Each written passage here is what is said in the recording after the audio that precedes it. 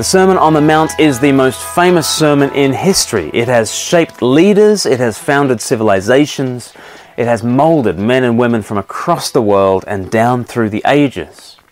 But what Jesus reveals in this sermon are not so much secrets for the successful. He is preaching blessing for the poor in spirit. The context for the sermon is Matthew chapter 4 from verse 22. Jesus went throughout Galilee, teaching in their synagogues, preaching the good news of the kingdom, and healing every disease and sickness among the people.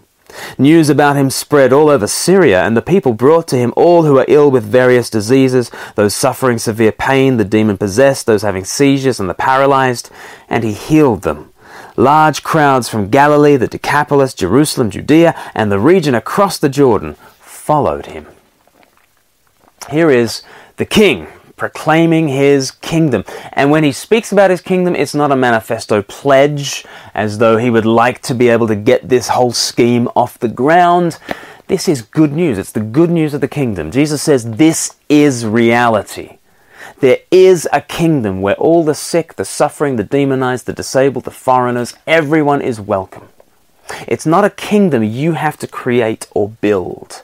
It's a kingdom you receive because Jesus says, I am the king and I've come, and my kingdom, it's not an ideal, it is a reality. Jesus is not trying to inspire human enthusiasm for a bold new political enterprise. The reign of Christ is a reality, not a social experiment in need of volunteers. So Jesus opens up the sermon like this in Matthew chapter 5 from verse 1. Now when Jesus saw the crowds, he went up on a mountainside and sat down.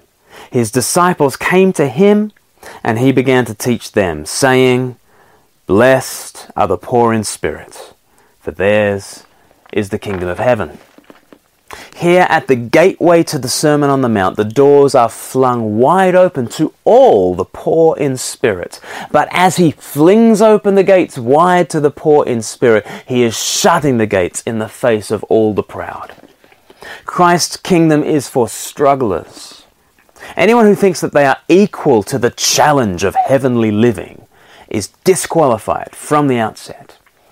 A friend of mine describes this verse as Jesus saying, Blessed are the spiritually rubbish. Are you spiritually rubbish? The kingdom is for you. The kingdom of heaven does not belong to the moral, the religious, the powerful, or the rich. It does not belong to those who are spiritually up to the job. It belongs to the spiritual no-hopers, the spiritual destitutes, the spiritual bankrupts. It is no accident that the Sermon on the Mount begins on this note. The greatest sermon ever preached is not a pep talk for spiritual go-getters. It is good news for the poor in spirit. At every point in this sermon, we are meant to confess our spiritual poverty and entrust ourselves wholly to the King.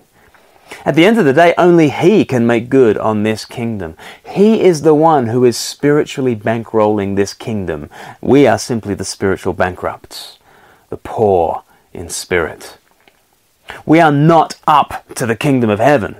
No, the kingdom of heaven comes down to us because the King has stooped.